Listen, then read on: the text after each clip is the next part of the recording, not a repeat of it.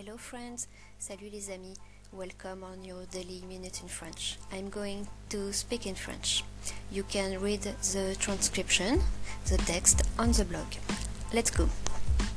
Salut les amis, aujourd'hui nous sommes le jeudi 16 novembre 2017.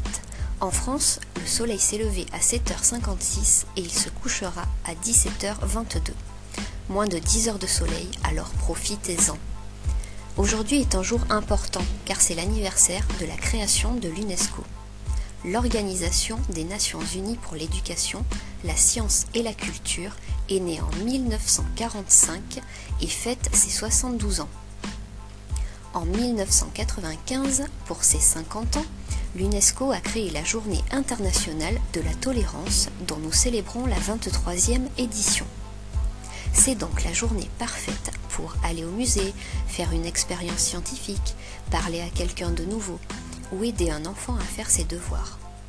C'est aussi la journée parfaite pour apprendre une langue.